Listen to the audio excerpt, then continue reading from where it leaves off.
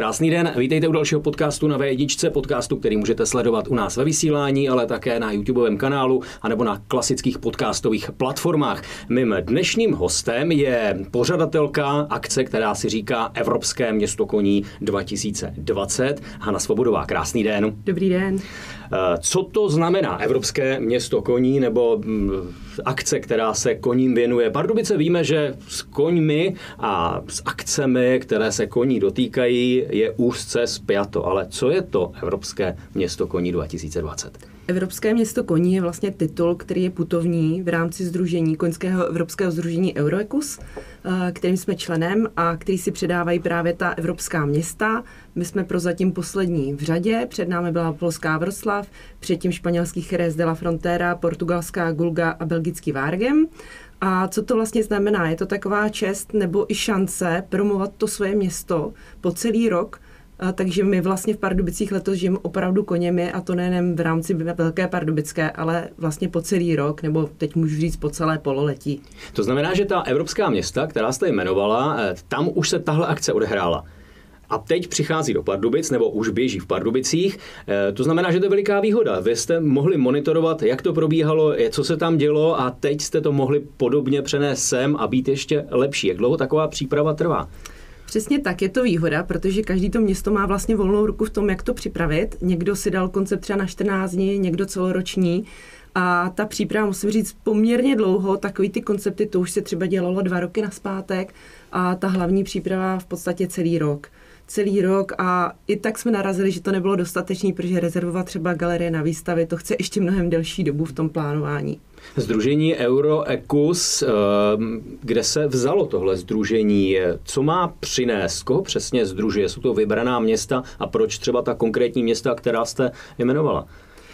Tohle sdružení vlastně vzniklo v roce 2005 a byly to partnerská města, ne Pardubic, ale partnerská města v Waregemu, právě toho belgického partnera, který si vytipoval města, která mají nějakou jako historii, opravdu dlouhou historii, a ať už v dostizích nebo v plemenném chovu koní, která se sdružila a vždycky všichni členové musí odsouhlasit nově přístupšího partnera a i cíl je, aby tam bylo vždycky jenom jedno město z dané země, aby se nám to nedublovalo.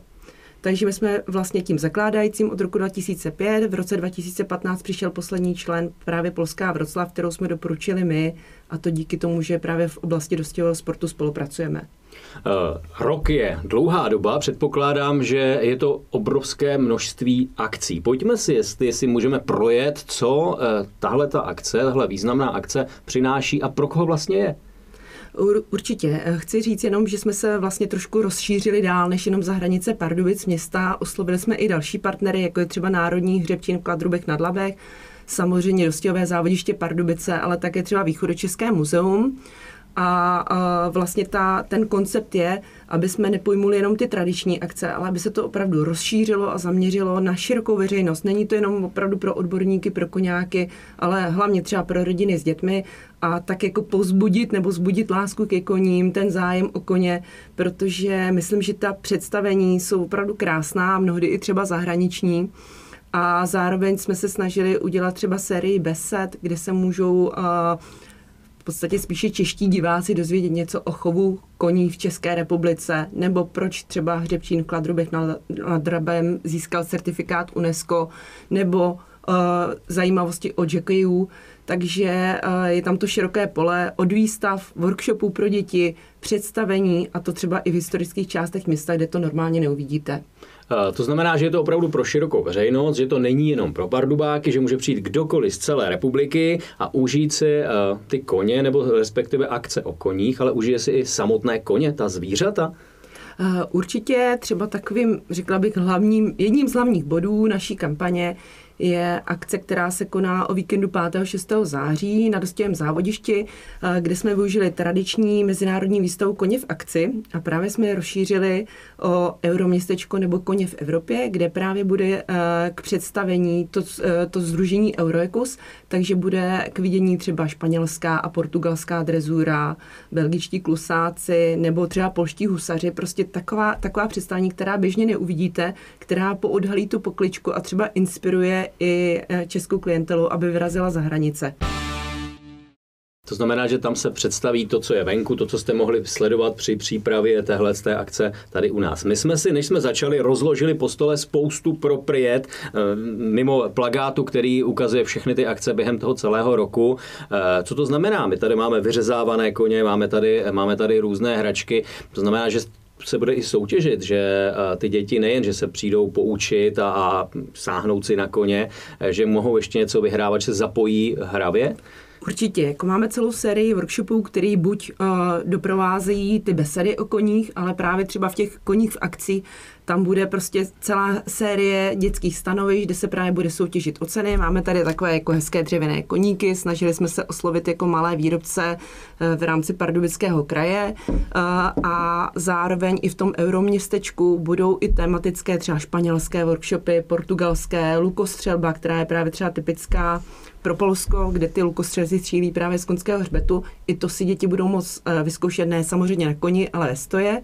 Takže určitě strašně ráda budu, když přijdou nejen Pardubáci, ale i lidé mimo hranice regionu. Ještě spousta lidí, myslím si, je takových, kteří, když slyší slovo workshop, tak si myslí, že je to sprostá nadávka. Pojďme si říct, co ty workshopy znamenají. Když přijdu někam a bude tam napsáno workshop, co se tam bude dít třeba? Takže ty dílničky, abych použila teda to české slovo, jsou strašně jako koncipovaný rozsáhle. Co se bude třeba dělat konkrétně v Pardubicích, tak bude to lepení třeba kloboučku dostihových, kde si děti budou moct klobouček vyzdobit, aby měli na celou dostihovou sezónu, budou se malovat trička, tašky s koněma, budou se moct vybarvovat tady ty dřevěné figurky nebo puclíky, pak ale tam třeba budou zase i takový méně typické disciplíny, což bude třeba mini parkour pro děti, kde si budou moct přeskákat malou pardubickou, házet podkovou, vyrábět prostě andaluského koně, zdobit portugalské dlaždičky. Je to opravdu hodně, jako asi bych nevyjmenovala úplně všechny, takže je lepší přijít a vyzkoušet. A to znamená, že tohleto, kde ty děti se mohou zapojit i výrobně, to je koncipováno třeba na ty městské slavnosti, anebo ještě v průběhu roku to bude i v jiných měsících, v jiných akcích? Bude to i v jiných měsících, v jiných akcích. Začínáme třeba teď s workshopy v Atriu Paláci Pardubice, kde máme výstavu To už budeme sedlat, která představuje Tomáše Garrigua Masaryka a jeho vztah k starokladrubským koním. Takže tam bude taková první série besed, přitom děcka budou moct vyrábět buď ty trička nebo tady ty dřevěné výrobky. Pak vlastně to budeme mít v rámci koní v akci, v rámci městských slavností, ale třeba i hezká akce na v podstatě konci roku, v listopadu, bude knižní veletrh, který bývá na Pardubickém zámku a tam třeba taky koncipujeme tak, aby byl doplněn ten knižní veletrh právě workshopy, aby ty rodiny tam vydržely a rodiče měli časy prolínout literaturu a děti se zabavit. A všechno o koních. Je to rok 2020. Rok 2020 je v dějinách naprosto výjimečný. Díky tomu, co jsme zažili a ještě stále zažíváme. Jak vám tahle akce odstartovala? Rok 2020 začal v lednu automaticky, jako každý jiný rok. Jak vám zasáhla ta situace kolem pandemie do toho programu? Museli jste něco stlačit, přesunout, něco zrušit? Stále s tím pracujete? Určitě nebudu tvrdit, že ne. Určitě museli jsme většinu akcí buď nějak překoncipovat nebo posunout, ale musím říct tím, že jako dostihová sezóna začíná vlastně na konci dubna, tak to nebylo zase tak jako dramatické, takže my jsme to posunuli, vlastně ty kvalifikace se samozřejmě museli vystavit nové termíny, myslím kvalifikace na Velkou Pardubickou, ale dá se říct, že některé akce, bylo toho málo, které se zrušily, spíš se posunuly, nebo se spojily třeba s další akcí, to znamená třeba v rámci těch koních akcí máme přesunutou všestrannost, letní všestrannost, takže naopak ten program bude potom ještě jakoby takový širší, zajímavější. A řekla bych, že jako žádná z významných akcí se nám nezrušila. Jo, takže pořád doufáme, věříme, že všechno zrealizujeme, že to proběhne jak má. Navíc, jako, co je trošičku komplikace pro ty organizátory, tak je víceméně třeba hlídání těch sektorů, aby ty lidi naplnili tu kapacitu, která je povolená, ale to je asi, tak bych řekla, jediný limit. Jinak věříme, že všechno proběhne tak, jak má. V čem je jiné, protože v Pardubicích dostihy, kvalifikace, všestrannost, to se tam běhá každý rok, ale teď je to Evropské město koní 2020. V čem je to jiné? O co je to obohacené? Je to právě obohacené o ty akce pro širokou veřejnost, ale Abych začala úplně od začátku, určitě tam třeba i ta výzdoba města. Máme vlastně šály, které jsou po třídě míru, podél dostihového závodiště, na radnici, na Zelené bráně, takže už ten první jako vizuál i vjezdové cedule do města jsou tady tím naším pěkným leitmotivem. Vycházíme vlastně z erbu půlka bílého koně v červeném poli, které je samozřejmě graficky pojato trošku moderněji.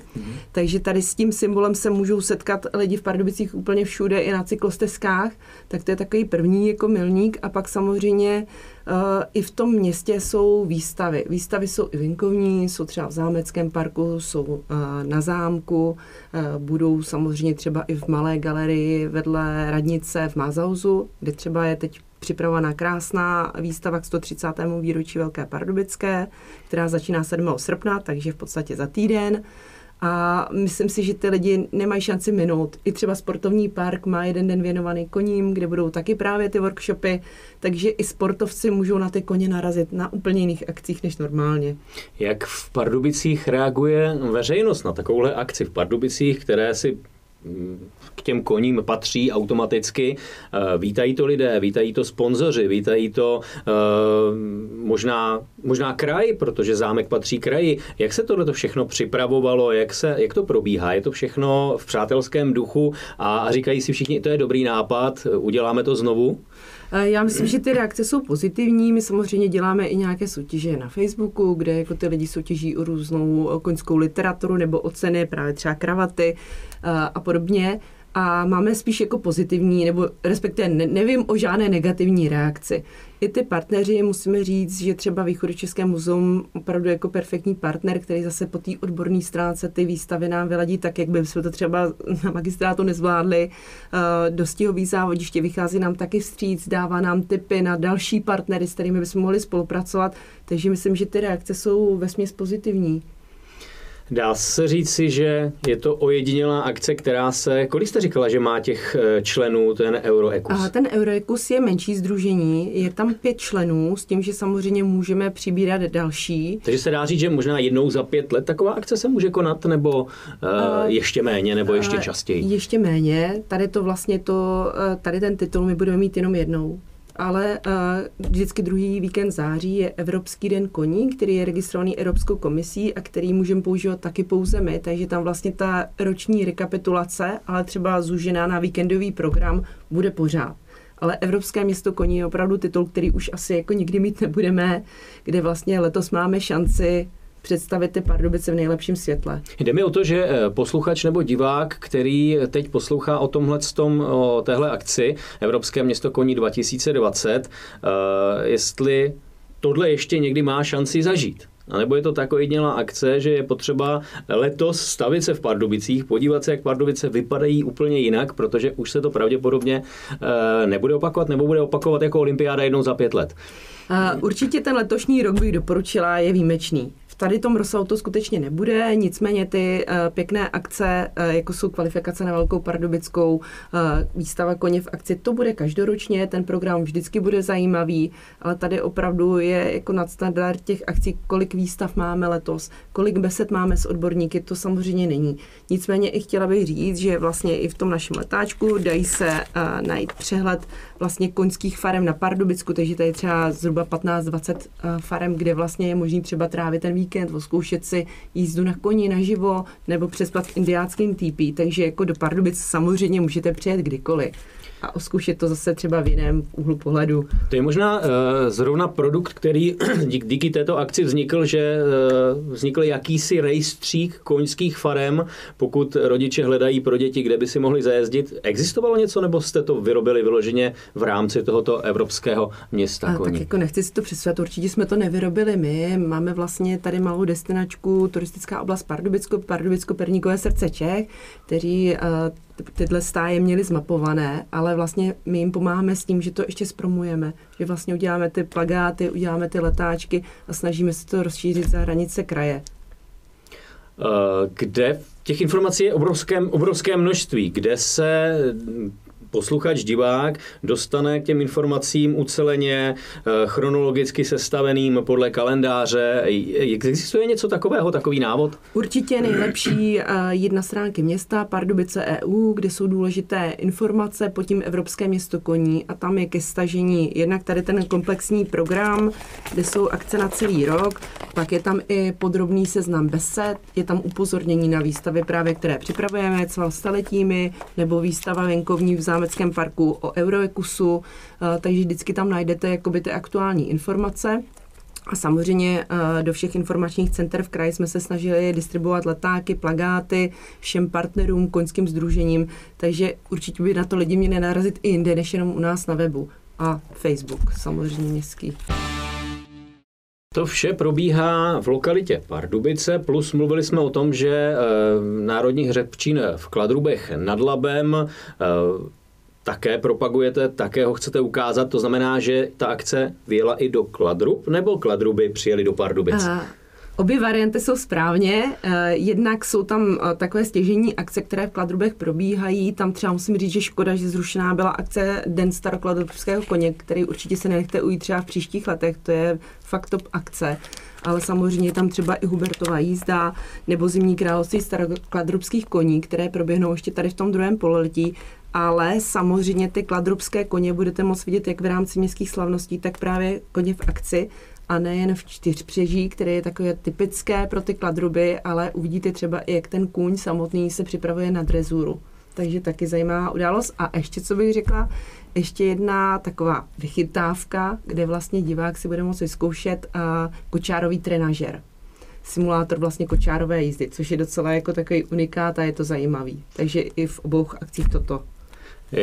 Když jste připravovali, říkala jste, že jste připravovali 2 roky tuhle akci, jak během té přípravy vás zasáhlo nebo potěšilo to, že vlastně rok 2020 je první celý rok, kdy hřebčín v Kladrubech je podepsanou jasnou památkou UNESCO.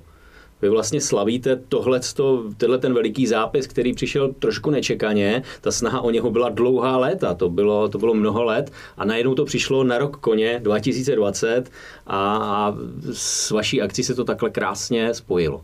Určitě toho strašně si ceníme, jsme rádi a proto jsme vlastně do konceptu těch besed zařadili přímo Kladruby a certifikát UNESCO, kdy vlastně pan ředitel Machek bude představovat divákům, proč to vzniklo, protože tam je to díky krajině, která byla uspůsobena historicky pro koně.